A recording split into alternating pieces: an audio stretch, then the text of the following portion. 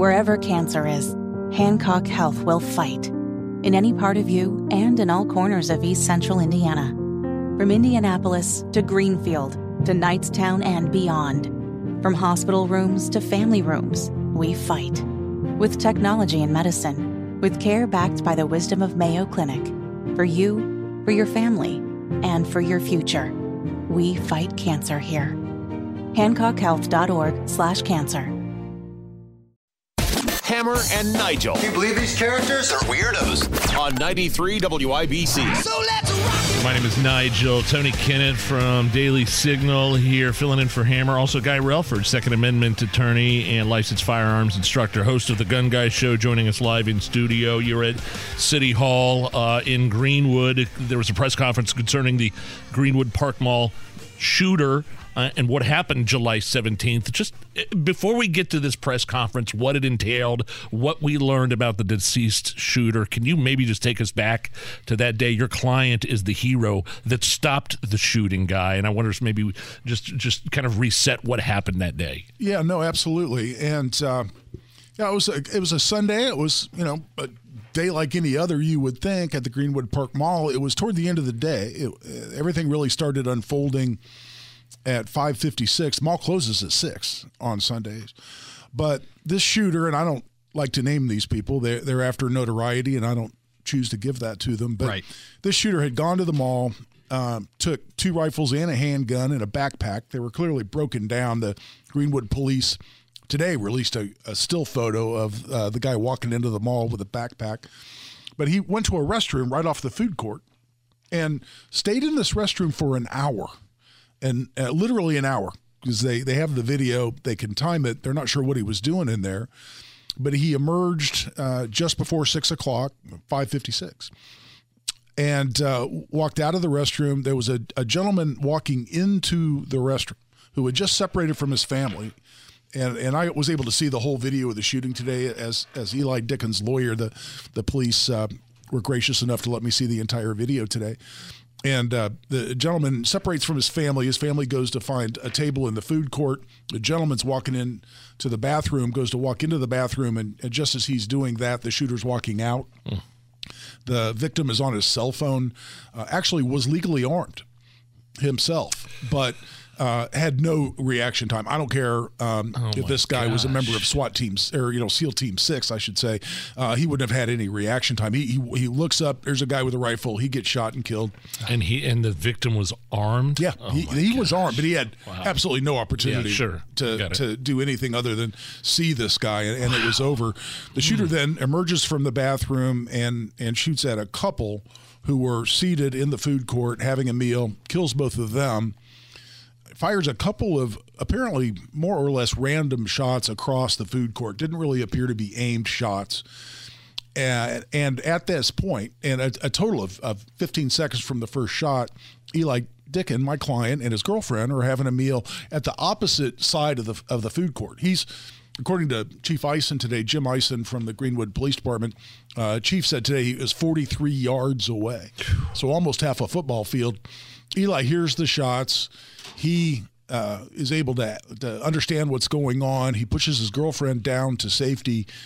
He draws his gun. He was carrying a Glock 19 9mm handgun, draws his gun from a holster, actually leans out around from a column that was right there next to the table where they were eating. So he actually shot from a position of cover, as we say, and shot 4 shots. He shot 2, actually had to pause. This is so amazing to watch. He shot 2 shots, had to pause because screaming people are running across his sight picture. He has to pause, allow people to run past, shoots 2 more shots, hit the guy twice out of 4 shots from 43 yards away. Wow. The bad guy then is trying to get back into the bathroom. He's hit. He's trying to get back into the bathroom. Eli then emerges from cover because he can't see the guy from the angle he's at. Closes to about 20 yards, shoots 4 more shots, hits the guy 4 more times. All 4 more times? Incredible. All 4. Then the guy is now still trying to get back into the bathroom. Eli closes to what I'd say maybe 25 feet or so. The guy's starting to fall, still has the rifle. Eli shoots him the final 2 times. So Eli shot a total of 10 shots, hit this guy 8 times. And this is under incredibly trying circumstances. Absolutely. Again, I've talked to trained SWAT officers who have seen this video there at the Greenwood Police Department who said they're not convinced they could have made all these shots. So I said at the press conference today, once I started answering questions after the Chiefs press conference, I said, we use the term cool under fire. This gentleman was truly, literally cool under fire as someone's firing an AR-15. He returns fire and hit 8 out of 10 shots and saved countless lives that day, no question. Do you comment as Eli's lawyer? Have you commented on or can tell us the training that Eli has in his background? Yeah, that's easy. Absolutely none. Absolutely none. Absolutely none. And you're talking to a guy. Wait a minute. No. What are you talking about? None. No formal training. I mean, no formal training. Like but he's go to a gun range, go out to the range or out to the backyard. Well, let me tell you. So and Eli's, a lot of this is attorney-client privilege, but Eli's specifically authorized me to talk about all this on his behalf. But the very first conversation we had after the shooting, the very next morning, I asked him. I said, so tell me about your training, man. You obviously done a lot of it. No, not really. Never taken any formal training. Well, yeah, but when you go to the range, I bet you're really good. He goes, no, I don't go to the range. And he said his grandfather at like 10 or 11 years old taught him how to shoot, and that's really about it. The guy hasn't really done much shooting at all. And I got to tell you, I mean, you know me, Nige, my dad retired not so long ago as a Methodist pastor, and I got a theory about what happened that day. Yeah, I was going to say, if there's a moment for the grace of God to come in, this is it. The hand of God was on Eli. There's no doubt in my mind. But no, he dry fires a lot, and by dry fire I mean with an empty gun, you line your sights up and you practice making the gun go click, because it's got no ammo in it, without the sights moving. So you can put your sights on something. I do it all the time. I do it with light switches. I'll put my sights on something little, like the actual switch of a light switch, and try to hold the gun completely steady and make the gun go click on an empty chamber without the gun moving. And it's great training. A lot of training classes you go to, they recommend that you do a lot of dry fire practice, and Eli's done quite a bit of that over the years, but very little actual shooting. To my great shock when he first revealed that to me, it's pretty amazing. I'm telling you, it's the hand of God. There's no other explanation in my mind. I'd call it morbid curiosity more than anything, but I'm curious. I've seen Greg Price mention this on Twitter. What he was carrying. What was he carrying? A Glock 19 9mm,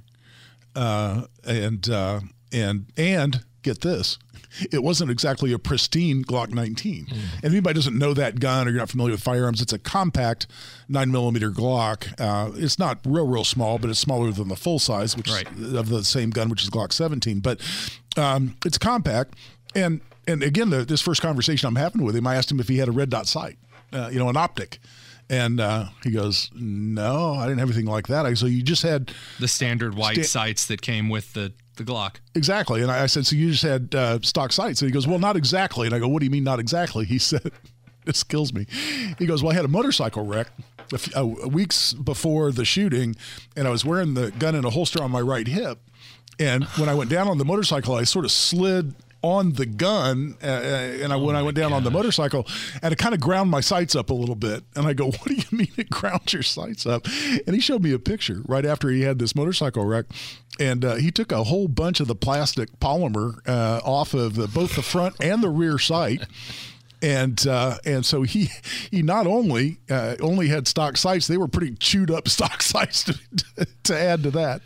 Pretty amazing. And Tony's sitting here with a wide-eyed gaze. And I'm saying that because I have like nice tritium sights on my carry, as do I. I have red dots on several pistols, and I couldn't agree with you more. Because the reason I'm chuckling is because I had exactly that same look on my face when he told me this story. You can't believe it, but I mean, it's you have the firearm. I mean, you've seen the entirety of the video. Yeah. I'm sorry. Speaking as a Christian in this situation, I cannot say that there is any other explanation for that marksmanship than the hand of God. Yeah, and true raw talent. Well, yeah, and that dry firing helps a lot. But I'm with you completely, Tony. And I think that's the answer.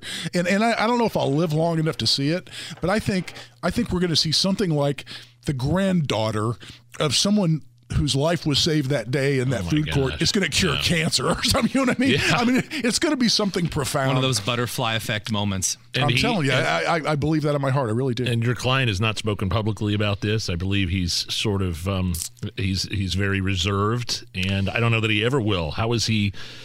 he took a human life, and Right. there's still things that you deal with as a human being that Absolutely. not only was other people died in this, but many more people could have died. And Eli knows that, and that's of great comfort to him, and he greatly appreciates. I mean, the accolades, the thank yous. A lady came up to me at the press conference today, whose grandchildren were in the mall, in the food court, Oh, my gosh. when the guy started shooting, and she could not have been more sincere in wanting me to thank Eli for saving the life of her grandkids. And Eli appreciates all of that tremendously at the same time. And look, I want to respect his privacy, so I won't even talk about Eli specifically, but I've now represented 6 people over my 39 years as an attorney who have taken a human life, all absolutely justified, completely legal, and in fact, all of them were heroes. And every single one of them has reacted the same way, in that there's a conflict where when people walk up and pat you on the back, or people want to buy you a beer, and people have sort of a celebratory attitude, there's a conflict there. Because you don't want to celebrate. You're living with the fact that you've taken a human life. And if you're a person, as Eli is, and as every one of my other clients has been, a person who values human life, that's a hard thing to get past. It's a hard thing emotionally. It can be spiritually, and that's why having the right resources and the right counseling and the people to talk to get through that, because it's a big deal. And Eli's kind of a naturally quiet guy. He's a hardworking guy. And he really just wants to get back to the life he had before all this unfolded.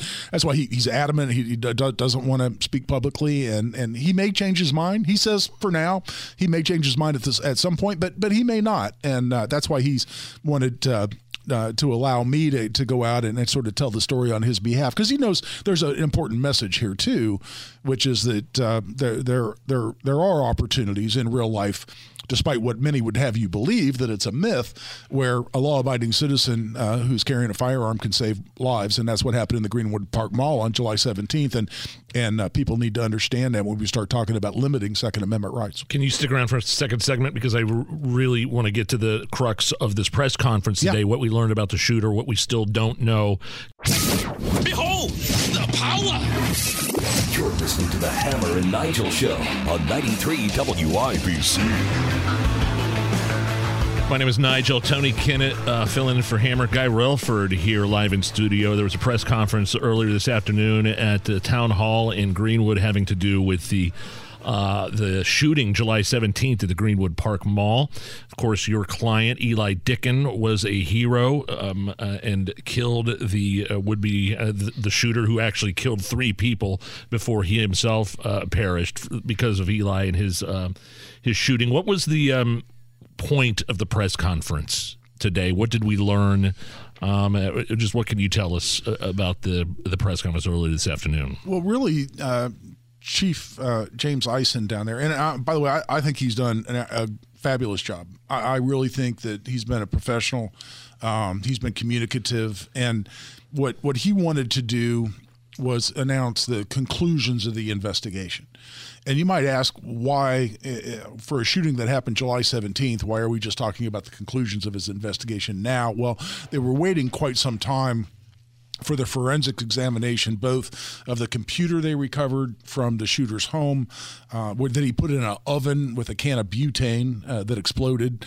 But they were trying to recover information off the hard drive of the computer. But then also what even took longer is they recovered a cell phone, a smartphone that the bad guy had put in a toilet in the bathroom during that hour that he was in there. They recovered that phone, and it was an iPhone that's locked. And they've been running it through the software. The FBI has been doing this to try to open that up. And after 5 months, they still haven't been able to open that phone. And in fact, Chief Eisen announced today they have a computer program that basically runs every conceivable combination through the phone to try to open it. Mm-hmm. And that can, just because there's over 1 million potential combinations, it can take literally a year. Because the way the iPhone works, you put 4 wrong combinations in it, it shuts down. So you have to restart the phone and then do the whole thing again, and then it shuts down again. So this thing, I can't imagine having that job, sitting in a room doing this for 12 hours. But at any rate, they still haven't unlocked the phone, but they have done a complete examination of this guy's social media postings. He posted a ton on several different media sites, none of which I frequent. And so they've done a complete examination of what he posted, and they learned a lot, including the fact that this guy had a complete infatuation with mass shootings. He had an infatuation with World War II and Nazi Germany. What's interesting is, and Chief Eisen addressed this today, he didn't so much express admiration for mass shooters or admiration for Nazi Germany or the Nazis generally. He was just a student of them and clearly knew a lot about mass shootings. He was talking about which ones did and did not happen in gun-free zones, and why shooters select certain targets when they want to do a mass shooting. But nothing that Chief Eisen mentioned today, and he drew this same conclusion, mentioned that this guy wanted to be a mass shooter, or that he looked up to the people or wanted to be like them. It was just that he was a student of them. And then the chief went through, and this is what leads me to offer perhaps some informed speculation as to what this guy's motive was. And that is, he went through all the life circumstances of this guy that were really spiraling downward rapidly. His dad had just cut him off financially. He's being evicted from his apartment. And by the way, me going through this is in no way expressing sympathy for this guy. Don't take it that way. No, you're just outlining the circumstances of the shooter's life. Exactly. And so his girlfriend had broken up with him. It was some time before. His brother, who he had been living with, the brother took his own name off the lease, and this guy, he was 20 years old, wasn't able to pay for the apartment. That's why he's getting kicked out. So all this stuff's going on. So here you are. You got a kid, 20 years old, who's got an infatuation with mass shooters. His life's in the toilet in a lot of different ways. I think he just, again, this is my speculation. People are free to agree or disagree, and I'm not saying this as an absolute fact. It's simply a theory that developed during the press conference for me today.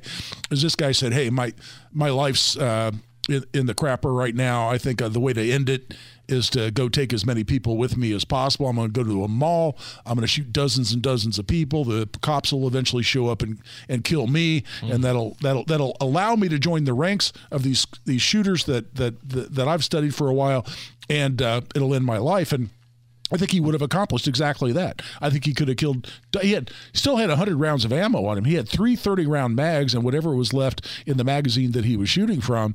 So clearly somewhere around 100 rounds when Eli ended the threat. And so, but for the heroism of Elijah Dicken, I think this guy would have accomplished what he wanted to, which is kill dozens and dozens of people and then die in a hail of bullets from police officers. Can you stick around for a third break, Tony? I know you have a ton of questions. I do. I'm chomping at the bit. I know. So can you stick around for a third break? By the way, I know you've been. I'm a big fan of Tony Kinnett. By the way, I'm a big fan of Chalkboard Review. I think he's my second favorite fill-in host here on Hammer and Nigel. After you yourself. That humble push there. Everyone loves that. Well, I'm thrilled to be here in the studio and to meet Tony. I'm a big fan of his, and so no, I'm happy to stick around. Life is so much more than a diagnosis. It's about sharing time with those you love, hanging with friends who lift you up, and experiencing all those moments that bring you joy. All hits, no skips.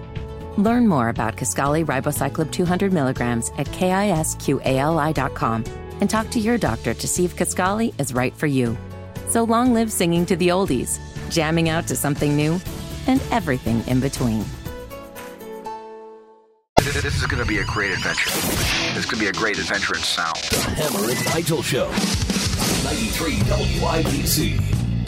Guy Relford, Second Amendment attorney, being very generous with his time this afternoon. You were at a press conference with the Greenwood police at the town hall there today concerning the Greenwood Park Mall shooting July 17th. Your client is Eli Dicken, the hero that stopped the shooter. And I know Tony Kinnett here filling in for Hammer has some questions for you.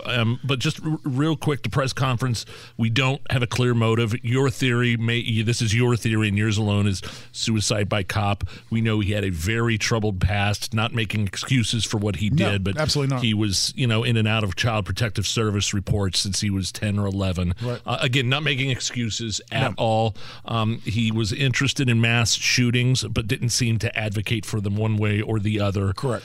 And he had incidents with his girlfriend, including and involving a gun, but that was never reported to police? Correct. And I had not heard any of this until the press conference today, but Chief Eisen reported today that when they interviewed his ex-girlfriend, she said that he was frequently abusive physically with her, and that at one point had put a gun in her mouth, and obviously threatening to kill her, but that she never reported that incident to police and didn't even share it with others who might have reported it for her. So, what I don't want people to do is hear that story and think, aha, police had everything they needed to go find and arrest this guy, because it was never reported. They didn't know about that until after the shooting. But there is a bit of an interjection that I have to throw in here, and this is what concerns me, because I'm looking at what Eisen stated here as far as the shooter's online activity. Again, we're not going to give any kind of publicity to the shooter by mentioning his name on air. That kind of publicity is what they seek. It says that his online activity was marked by his usernames and email addresses, and I know as his lawyer, there's only a limit of things that you can say, so I'll say it. I think that it goes past a long-held fascination with Nazi Germany. One of his Reddit usernames was the Greater German Reich. That's a little more to me. Just throwing this out here, that's a little more than just being a student of the Second World War. This is an individual who clearly, based on that kind of username, based on some of the emails and things, I'm not going to talk about those things like the Dark Will Rise, weird, creepy email names and things like that. That sends a bit of a red flag to me, and that matters in this case because someone reported his online activity, his username, to the Federal Bureau of Investigation. And is that right? Yes, and you said that the FBI had tracked that IP address down to, you said, an apartment complex? Yes, an entire apartment complex. The IP address was for basically anyone using that Wi-Fi. Theoretically, somebody parked in the parking lot using the Wi-Fi of the apartment complex matched that IP address. They couldn't match it to an apartment or to an individual. So here's where I would, and just, for the sake of actually doing a little proactive work with the FBI, here's where I would suggest that it probably could not be a situation in which it's someone in the parking lot, because if you can show the username on Reddit going to certain, like I log on to Reddit on my phone in several different locations, or I'm logging on probably to that username more than once. If I can find that IP address going back to the same apartment complex more than once, probably not in the parking lot. Yeah, at that fair point, enough. In all seriousness, but it's not like he was posting violent rhetoric. No, I mean obviously. See, that's where it breaks down. If let's say I'm I'm the farthest thing from it, but let's hypothetically say that I'm a fan of Nazi Germany. I just think that Hitler's the greatest guy ever since Elvis, or before Elvis. Out of quote context. Coming to the MD Star article tomorrow. Sorry about that. No, that's all right. But let's just say I'm a fan of Hitler and Nazi Germany. And I have a username that reflects the fact that I'm a fan of Hitler and Nazi Germany. And I post stuff about the historical events around Nazi Germany.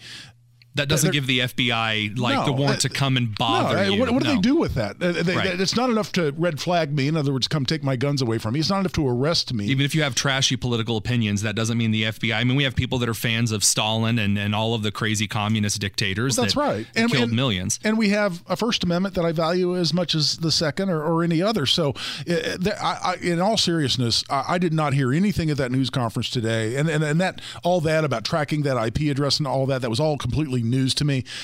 In all seriousness, guys, I have no criticism on law enforcement on this. This is not one like the Parkland, Florida shooter who posted, "I want to be a professional school shooter," and the FBI was informed of that and did nothing, and didn't on follow purpose. up. Right. Where local law enforcement went to this guy's, I think it was his foster parents' home, something like 56 times because he was threatening violence or being violent, and they didn't do anything about it. This is dramatically different. I really, truly, and I'm not necessarily a fan of all law enforcement. I'm a defense attorney. Law enforcement is often my enemy in the wild. I have no criticism of law enforcement here. I really don't. Although mentioning reports here, it is mentioned that CPS reports that a total of 12 Child Protective Service reports were filed about the shooter between the ages of 11 to 18, reports ranging of allegations from abuse to neglect to drug use to truancy. Where he was the victim. The victim, yeah, of course. And it's in these situations that I feel it's necessary. Once again, I think one of the undue criticisms of Governor Holcomb, of which there are few, was that he said that Indiana needed to focus so intently on mental health in the next year. And I think that this case is a very, very good example of such, especially making sure that Indiana's child services are up to snuff, that they are better prepared, and that we have the resources to again, I'm not expressing sympathy for the shooter. No. I am expressing sympathy for any child circumstances in which they are put in a situation of abuse or neglect or something of that nature, and that's horrible.